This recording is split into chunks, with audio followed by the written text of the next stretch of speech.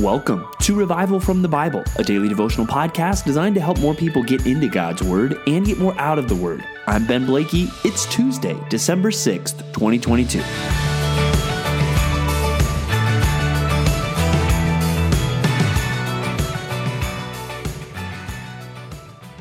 Examples are a powerful tool when it comes to learning.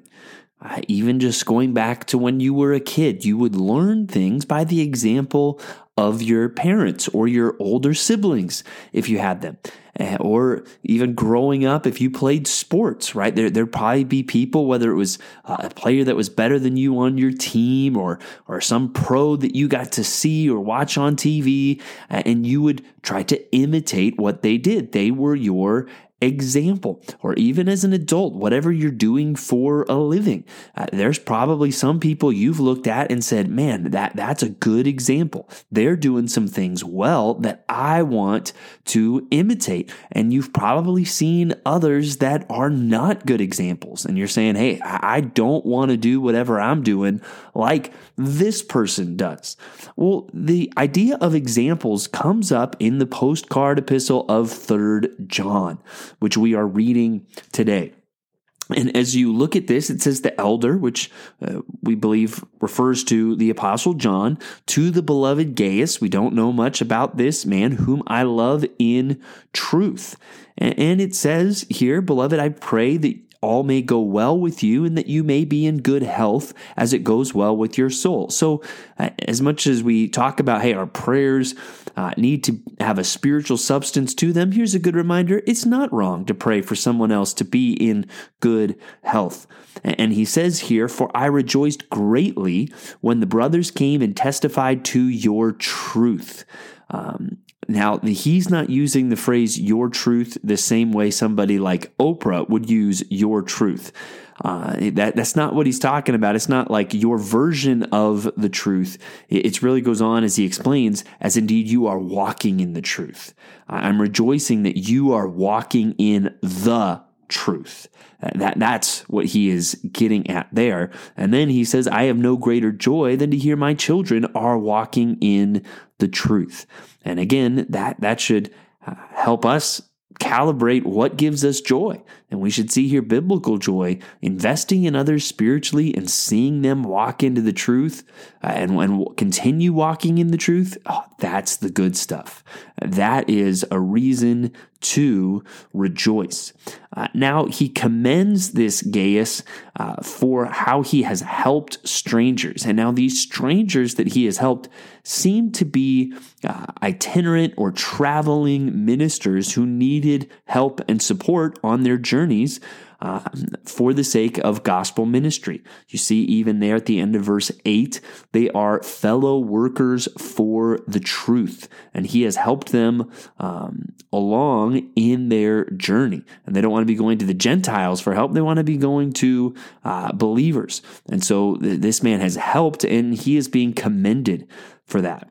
But now we get into examples, and we're going to see this. Well, let's jump to verse 11, and it says, Beloved, do not imitate evil, but imitate good.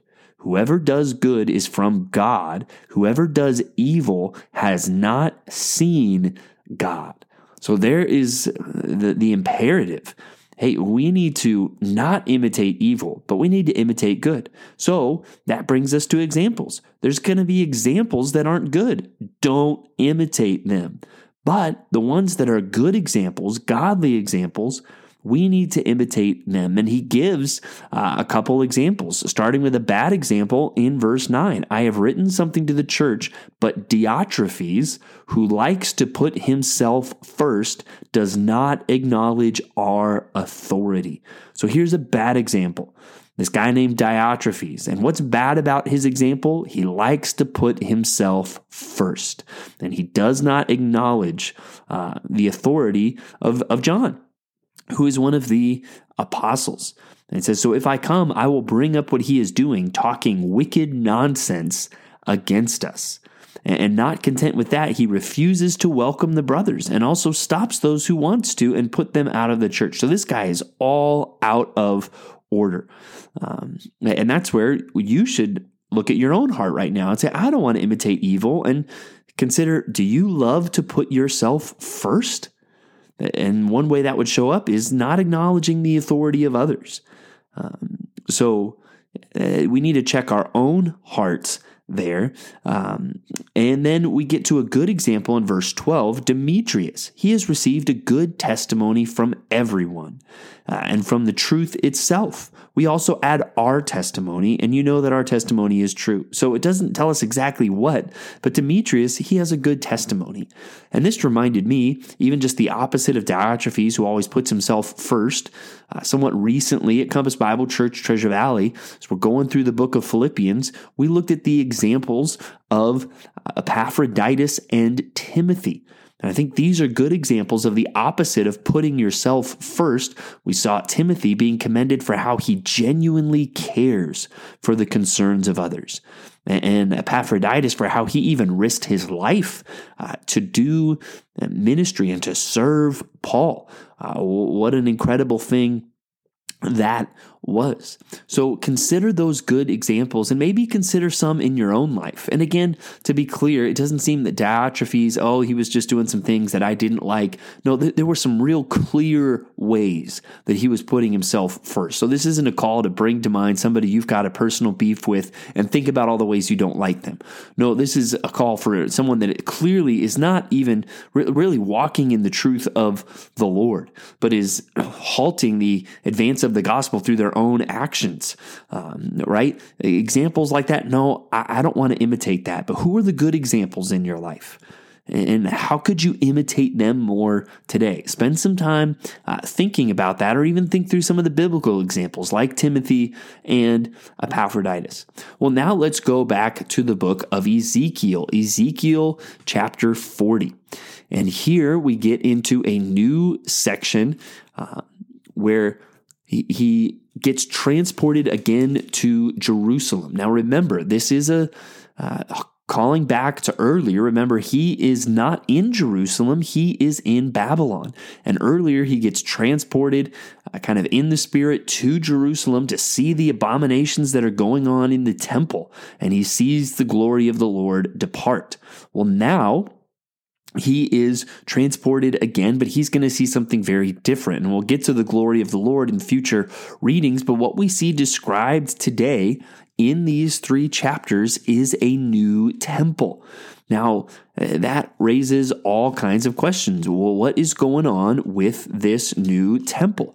And you think, well, after the exile, don't they rebuild the temple? Yes, they do, but it does not match the descriptions that we see here in Ezekiel. And so this is another topic at which there's a lot of disagreement amongst Bible scholars. One view is this is referring to a yet future temple that will be built and worship that will happen during the millennial kingdom. Another primary view is that this is basically a big metaphor and even, is fulfilled in the church age. We are the new temple, and speaking of the blessing of the glory of the Lord in the new covenant through the church. And there's other interpretations that maybe take this as more metaphorical, and I'll lay my cards right out on the table and say, I think this is referring to a literal future temple that will be built. This will be fulfilled in the millennial kingdom. And that's where the challenge I want to give you is just go ahead and read it. And if it's not talking about a literal temple, what is it talking about? And for those that would say, this is kind of an extended metaphor speaking of the new covenant age and just God's presence among his people. Okay, how does all the detail? Is all the detail just wasted word? I mean, you're going to read words like vestibule and cubits and jambs, and it's getting into very specific detail and measurements of this temple. If it's all just some big metaphor, what are all of the details for? What do those mean? Why are they there? So my challenge would be, if you don't think it's coming to be fulfilled literally, what is it?